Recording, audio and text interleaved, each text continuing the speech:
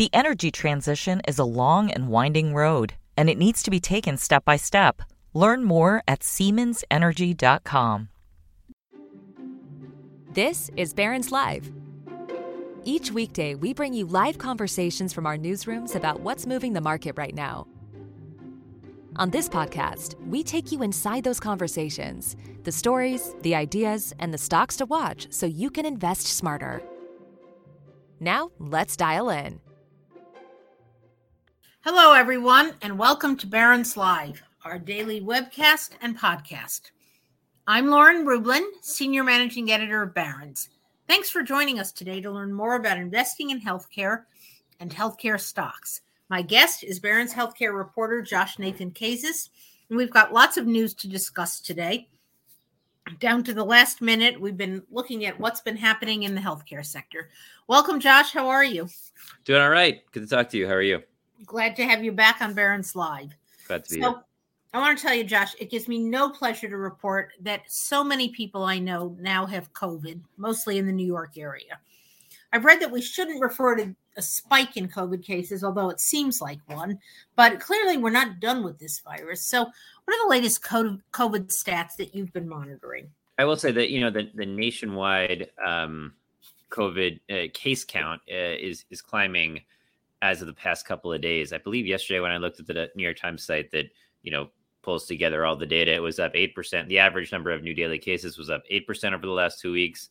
As of today, it's up 22% over the last 2 weeks. Now, it is very important to say that hospitalizations nationwide are down 13% over the last 2 weeks. And everywhere they're at a rather low or very low level relative to the rest of the pandemic.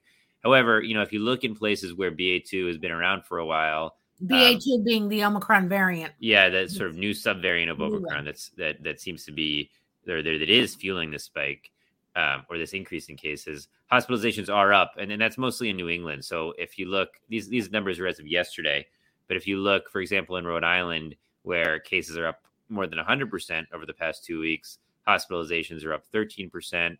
And Delaware, the state with the highest number of hospitalizations per capita right now, they're up 30% over the last 2 weeks. Now, what's happened is that BA2 has pushed out the original Omicron strain, which we now refer to as BA1. The CDC estimates that BA2 accounted for 86% of cases last week in the U.S. And, people have been tracking this will note that number has climbed very quickly. Is that because it's so much? Oh, bless you. Bad sign there. I hope it's not a bad sign. Is that because it's so much more transmissible than BA1 and then Delta? Yeah. That's it seems to be that BA2 is more transmissible or, has advantages in terms of transmissibility over BA1. And both of them are more transmissible than Delta. A very, very, very large proportion of this country was infected with Omicron, with BA1 during the peak or the wave that peaked a month or 2 months ago at this point. But, that still is probably just about half the country. And there are plenty of other people left who did not get infected with that particular strain. And so it seems to be that those people are now getting BA2.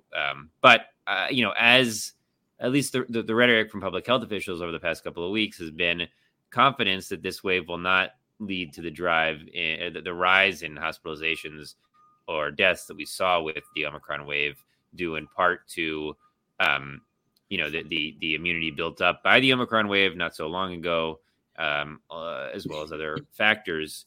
But we don't really know yet, and people are, I think, crossing their fingers. People describe it as kind of a mild cold, mild to moderate. Yeah.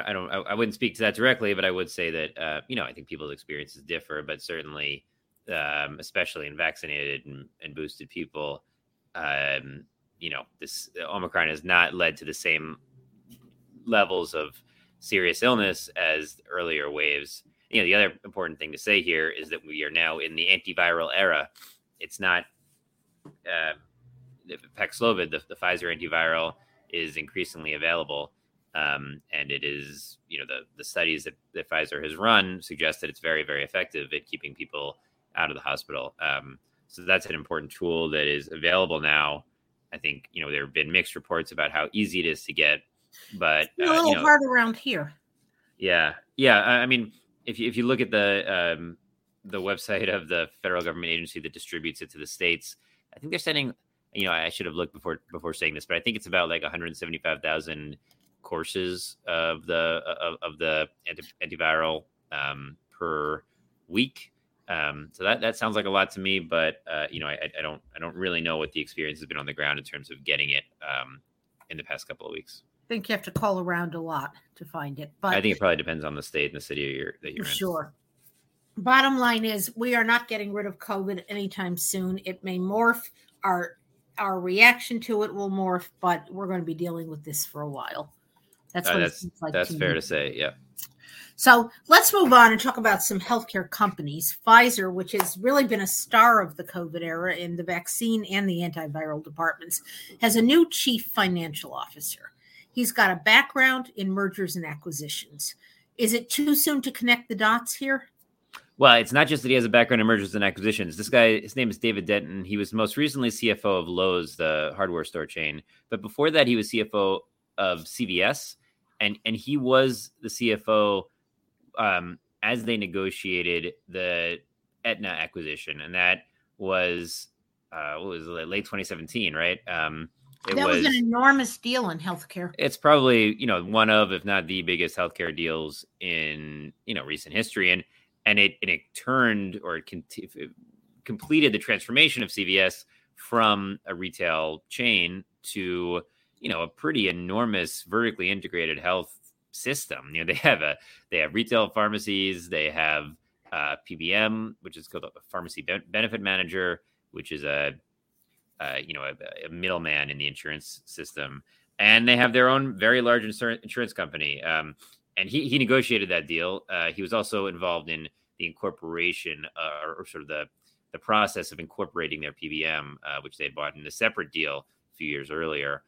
So he has a background in some of the biggest healthcare deals of the last number of decades, and that is interesting because Pfizer has a lot of money right now. The problem that Pfizer has that we've talked about many times for years is that they have this a number of losses of exclusivity, a number of drugs going off patent towards the end of the decade.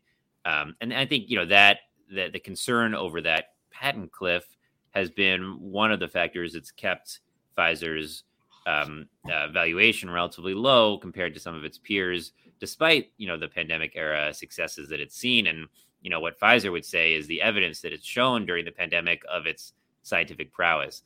But now they have a lot of money. And the CEO who spoke to me right before this this hiring or this appointment was announced has talked a lot about how he is very much interested in M&A as a way of building out the pipeline.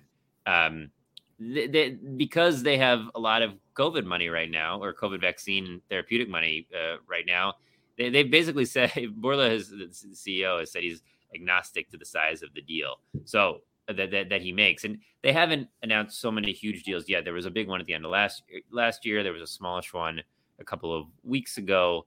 There was a SVB Leerink note in December that estimated that they would have a theoretical M&A capacity of $110 billion by the end of this year. And, that includes, the kind of financing they could get. But it's it just shows that if they see things that they want, they have the money to get them. And so, the hiring of a CFO who's, the sort of big thing in his career that is notable is the involvement in one of these mega deals, just, I think, suggests that to investors that Pfizer is on the hunt. And this feeds into something we can talk about a little bit later. I think there was a big expectation that we and others wrote about at the end of last year that there would be a lot of pharmaceutical M&A this year.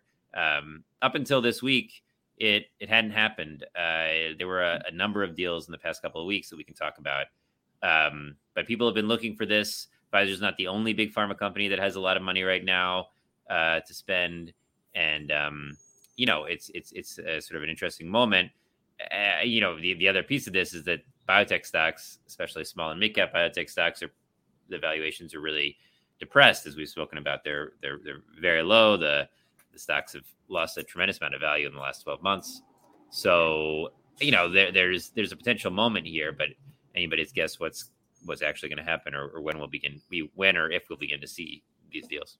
So I'm going to connect the dots in pencil.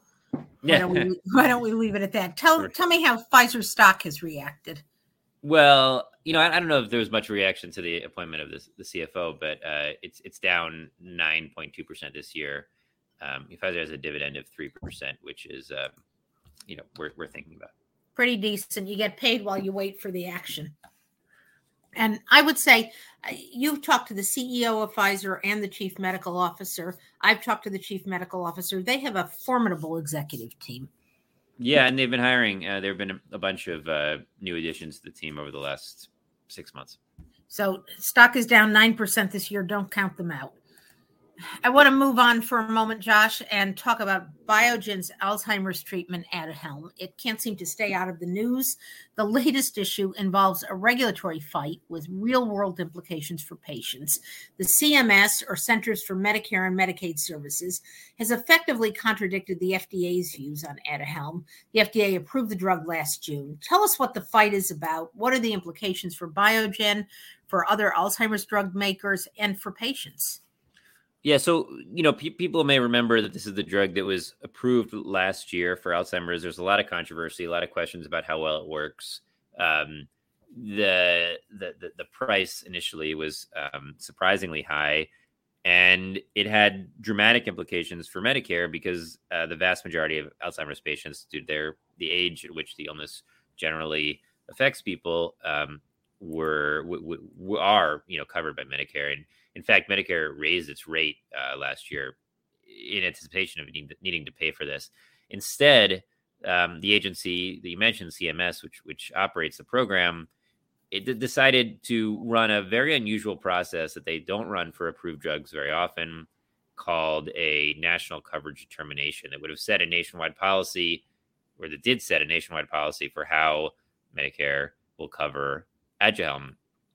And they put out a draft decision in January that we spoke about at the time, I believe, that said that they will basically not cover Aduhelm except for in the context of randomized controlled studies, which which is very, very narrow and suggests that there would not be very much patient access to the drug.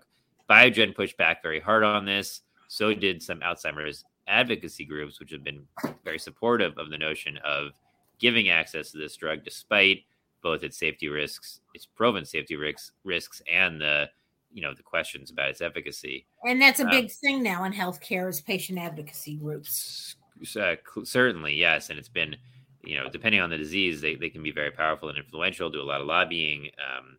And they put an important voice in there because they do represent notionally and I think clearly the interests of patients, which are not always the same as the interests of the drug companies, obviously, or the interests necessarily of scientists. And I think, patient advocacy has an important history and shouldn't be discounted at all. And we could talk about that at a different time. But what's happened here is that the patient advocacy group, lined up with Biogen to try to push back the CMS decision. What happened last week, it was supposed to happen on Monday. They jumped the gun, which was a little bit challenging for my mundane coverage scheduling issues. But anyway, they did not change. They effectively did not change their decision, particularly with how it reflects on Aduhelm. And they will continue to they will only cover Aduhelm in the context of a randomized controlled trial. And that's sort of, commercial curtains for Aduhelm unless something very unexpected happens. Now, the decision didn't only apply to Aduhelm. It applied to this entire class of anti-amyloid antibodies for Alzheimer's. Aduhelm is the only approved one, but there are a number in the pipeline from a number of big companies, including Biogen and its partner Eisai have another one called lecanemab. Lilly has one called donanemab, and Roche has one called gantenerumab.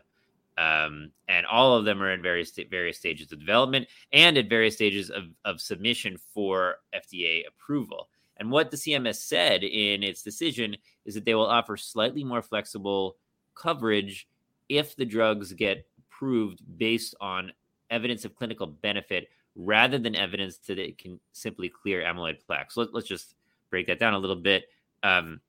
As people may remember, when Aduhelm was approved, it was approved not on evidence of clinical benefit, but on evidence which is clear that it can clear the amyloid plaques in the brain that are thought by some to be correlated or to cause Alzheimer's disease.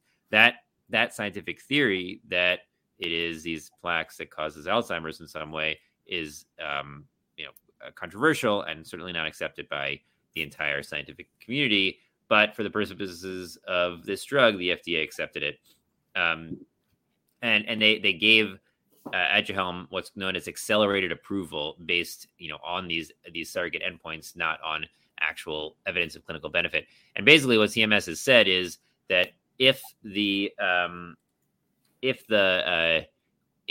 future drugs in this category get full approval based on clinical benefit, then they will be covered.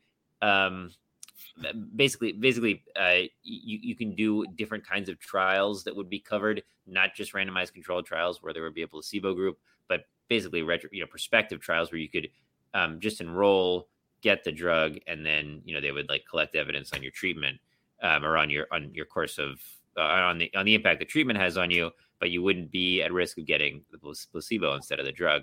So that's potentially a much larger population that would be able to access these drugs. However, Lilly and Eisai are both moving forward with their anti-amyloid antibodies under the accelerated approval pathway, not under the full approval pathway. So it's a very interesting regulatory question here. What's going to happen? Are these drug makers going to blink and try to go for full approval? Both of them have ongoing studies that will read out in the next year or so that would be a test of whether the drug that would actually be able to that are designed to measure clinical benefit.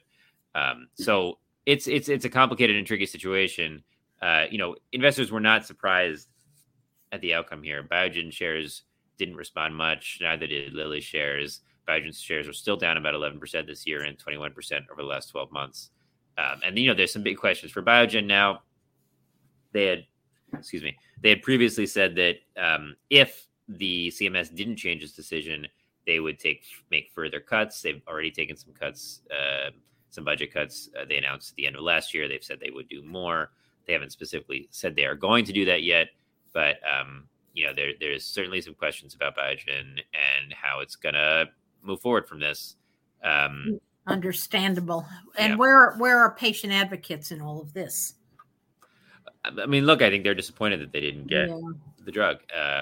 Look, you can certainly empathize. It's a horrible disease, sort of hopeless, and anything that offers some hope, you can see why people would be interested in pursuing it, because you could certainly see how people would rationalize that. But so people are. I guess the big question now is what's going to happen with the phase 3 lecanemab trial, which is going to read out in the fall, and will it provide evidence of clinical benefit? If it does, that would have significant implications for the whole class, because it would sort of prove out the whole theory on which these drugs are based. Well, I'm glad you explained this all to us. You obviously understand it very well, and it's going to be a big issue and a continuing issue. So thank you for that, Josh. I want to go back to the topic of mergers and acquisitions. I'll remind listeners that we will take questions at the end of the call. If they have any, type them in. As you note, there has suddenly been a flurry of merger and acquisition activity. Who is buying whom? Is this going to continue? What's the outlook? Tell us what's happening and what's the outlook. So there have been a couple of acquisitions over the past week that are worth mentioning. Last week, Pfizer bought a private company called ReViral for about $500 million. That includes both upfront payments and then eventual milestone payments. ReViral has an antiviral for a virus called RSV. Pfizer and a bunch of other companies are working on RSV vaccines. It sort of resembles the same wraparound approach that Pfizer took with COVID. They hope to have an RSV vaccine, and if this company's antiviral works, they would also have an RSV antiviral. It's a condition that mostly affects young and old people, but it's a substantial unmet need. So that would be pretty big for them. The other deal worth mentioning is, I guess yesterday or 2 days ago, GlaxoSmithKline announced a $1.9 billion deal for a company called Sierra Oncology. that company's lead drug, it actually bought from Gilead for just $3 million up front about 4 years ago. So that's a pretty big win. That's a big win. Sierra Oncology. And Glaxo obviously is going through a big transition. They're going to spin off their consumer health division later this year, and they are looking to pump up their oncology pipeline in advance of that. And the other one is a company called Halozyme Therapeutics bought a company called Antares Pharma for $960 million. So, this is in a year that hasn't seen a huge amount of pharmaceutical or biotech M&A. This feels like a lot. And as you think it's going to continue? Well, I think you're never going to win predicting M&A trends. So I don't know, but we had expected. We made a mistake of saying late last year that early 2020 would be a time of a lot of pharmaceutical M&A, and that didn't happen. But maybe it's opening up now. One thing that potentially is worth mentioning: Pfizer had announced a very large deal late last year for Arena Therapeutics, I think it was called. And that deal was finally cleared by the FTC just a few weeks ago, right before the Reviral deal was announced. There's no knowing how whether Pfizer was actually concerned about the FTC rejecting that deal. Borla told me they were not. Pfizer was not concerned, but a lot of companies have had questions about how the FTC is going to think about pharmaceutical mergers, and there had been some reason to believe that they would look down on, they would not be open to, or they would be taking a close look at pharmaceutical mergers. So yeah. I wonder if that, that getting through the FTC opens some people up, but yeah, I really don't know. We should also note that the first quarter has been a pretty bad one for stocks in general. There's been a cloud hanging over the market in terms of the Fed lifting interest rates and just a lot of uncertainty. And sometimes companies like to wait out the uncertainty before they make big moves. Certainly a lot going on. A lot going on in the world. A lot going on in the world is an understatement. You are right. So circling back to COVID, the FDA's vaccine advisors met recently. And as we all know, there's been a tremendous amount of confusion about COVID vaccines and boosters. Should people get the fourth booster? Should they wait for the development of an Omicron-specific shot? Will there even be one? And will it matter by the time it gets here? You get the drift of what the issues are. What was on the FDA's agenda, and what, if anything, was resolved? So interestingly, the fourth dose authorization happened the week before this meeting happened. The FDA's advisors were not consulted. And at the beginning of the meeting, they asked why they weren't consulted on the fourth dose authorization. I'd ask, yes. And Peter Marks, who's sort of among other things, in charge of vaccines at the FDA now, basically said he didn't see that as a big thing. And the big decision was going to have to do with the updated Omicron vaccine. The updated vaccines that would be, specifically target a new variant, because as we may recall, the current vaccines we take are all designed to target the original Wuhan strain, which is not circulating anymore in any serious way. And so that's what the meeting was about. It was about this problem of when and how to update the vaccines. And I think if you went into that thinking it was confusing and a hard question, you left thinking it was like the hardest question ever and the most confusing question ever. The number of factors to think about are enormous. The problems are enormous. It's just it's sort of confounding. I mean, the companies have been developing Omicron specific vaccines based on BA.1, the original Omicron variant. By the fall, when there's conversation about a new round of boosting, will BA.1 be present at all? Will BA.2 be present at all? Like, the speed of the evolution of this virus is remarkable. And at least in some sense, it may be too fast for mRNA vaccines. Not immediately, but maybe in the long term. I mean, if they were, the government has not said, the FDA has not said what strain they think the fall vaccines, the fall boosters should be targeting. If they decide something in May, it doesn't give the companies a tremendous amount of time to test these vaccines. One problem is that, when we test the flu, when we develop a new flu vaccine, they have what's known as a correlative protection, essentially a targeted and immune response that they can measure in people who have received, a specific flu vaccine, and based on the immune response they see, they can make a judgment as to whether or not they think it will protect against the circulating flu strain. Now, that doesn't work that well. The flu vaccines are often very bad, but that's the way it's done.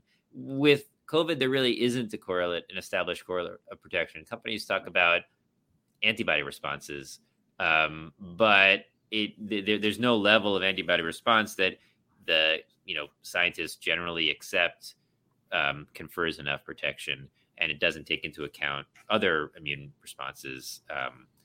The other types of responses the immune system can mount. So that's just one part of the problem.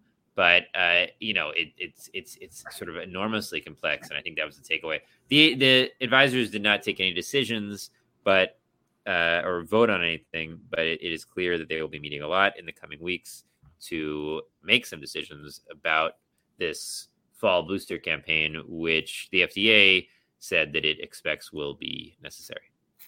And if the pros can't figure it out, you can imagine how we feel, right? Yeah, well, these are questions that would not be our decision about, how to design the. No, but even whether to get a fourth booster if you qualify and so forth. Yeah, I think that fourth booster question is a confounding one. Yeah, it's a big issue. Well, I'm so glad that you're sharing all of this with us, because I think anybody listening to this call is getting a great medical education today. I'm not. I know you're not Dr. Josh, but you're a very good reporter. So let's go to some questions. Bruce asks, what is your view on the future of mRNA therapies? And do you think Moderna is the leading company in this space? Any thoughts there? It's a good and important question. I guess he's asking about mRNA therapies as opposed to mRNA vaccines. There are various companies, including CureVac, BioNTech, and Moderna, are working on, oncology indications for mRNA. There have been a number of efforts to develop mRNA therapeutics for rare diseases. There was some interesting early data last weekend, from BioNTech on one of their cancer therapeutics. It's a little early to say just how good it is, but it seemed, at least the company said it seemed promising. So, I'm not sure there's a great answer here, but everyone's working, a number of companies are working on it. There's a lot of hope there, but I'm not sure it hasn't been, we don't have the proof that it works in the same way that we do with mRNA vaccines. For sure. So Ruslan asks about your thoughts on Pfizer and Biogen. Do you like the companies and why? Any thoughts there? I think we had a piece not so long ago saying that we liked Pfizer. I forget exactly how long ago, but I think I've written quite positively about Pfizer in the recent past. Biogen has a lot of challenges, and I think a lot depends on the lecanemab trial coming out later this year, and the company sort of figuring out what happens next and what it's going to do, without Aduhelm. Are there other companies you've written about positively? We might as well share that, say, in the past 6 months or so. We did do a positive Moderna story. Yes. Not so long ago. It's hard for me to just pull stuff out of my head on one foot here, but right. But you definitely have written positively on Moderna and Pfizer. I have. So, okay. Other questions. Is the life sciences subsector overvalued, undervalued? How do you evaluate the realistic risk for a pharma company in terms of regulatory issues and issues of regulatory reform? Kind of two questions there. Those are two questions. They're both very hard. I'm not sure I have an answer on life sciences more broadly. And in terms of the risk to pharmaceutical companies from, part of it is you need to have some confidence that Congress is going to do anything. And I'm not sure that that's what's happening right now in Washington. So that sort of logjam does seem to be have a positive side effect for the pharmaceutical companies. But, I'm not sure I have a super well thought out position on this. Gridlock is, I think, ruling at the moment. So let's talk for a minute about the broader healthcare sector. Let's take a look at how some of the big ETFs have performed. It's been a pretty crummy year for stock and bond investors both. And my impression is it has not been a good year for healthcare investors either. Give us an update. You know, what's funny is sort of quietly, it hasn't been such a bad year for healthcare investors. There's a healthcare sector ETF called the XLV. You know, it's got like, United Healthcare, Johnson & Johnson, Pfizer, the big healthcare companies. It's down only 1% this year compared to the S&P 500, which is down 2.6%. And in fact, it hit an all-time high last week. So it's not doing bad. You know, there are sectors that are doing worse, but the pharmaceutical index, the S&P 500 pharmaceutical index, that's all the big pharmaceutical companies, is up 2.6% this year. Biotech is still down. Biotech's ETF, the XBI, which is one we talk about a lot, the SPD or S&P biotech ETF is down 21%. But outside of biotech, especially in some of the large cap pharma stocks, it hasn't, large cap healthcare stocks, it hasn't been such a bad year. I'm glad you pointed out the difference. I think I was focused unduly on the biotech sector. Well, we talk about it a lot because it's interesting, but it is right. Not the whole sector. Right. It's just a segment of the healthcare market. So this leads almost directly to Jake's question. He's looking for an inflation defensive strategy. Does healthcare work for that? And I have to say, based on your comments, Josh, about some of the bigger healthcare ETFs, the XLV, for instance, they certainly seem to be defensive in a year when other things aren't working. I've certainly seen that commentary. You know, I'm not so good on the macro stuff, but that's certainly an argument that I've seen made in the past few weeks. We'll keep an eye on it, and we'll leave it at there today. I want to thank you for your insights, and I want to thank our listeners for tuning in. All right. Thanks very much. Great. So please come back tomorrow, everyone. Investors Business Daily news editor Ed Carson and Alyssa Coram, IBD's multimedia content editor, will discuss how investors can filter out the noise by focusing on market signals, industry rankings, chart patterns, and more. Very stock-focused call. Be well, everyone, and have a good day. The energy transition is a long and winding road, and it needs to be taken step by step. Learn more at SiemensEnergy.com.